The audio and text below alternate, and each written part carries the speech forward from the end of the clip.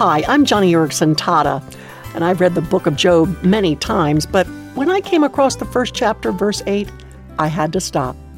There it says that when Satan came to God, informing him that he had been roaming the earth, it says, quote, "The Lord said to Satan, 'Have you considered my servant Job?'" Did you get that? God is the one who brings up the subject of Job, not Satan.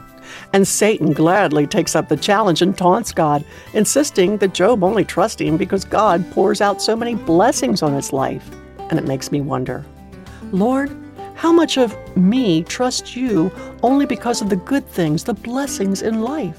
How much of me trusts that your perfect will is being worked out through troubles and hardships in this world? Christian, there is no evil that can touch you without God's permission. And that is why you can trust Him with His will for your life.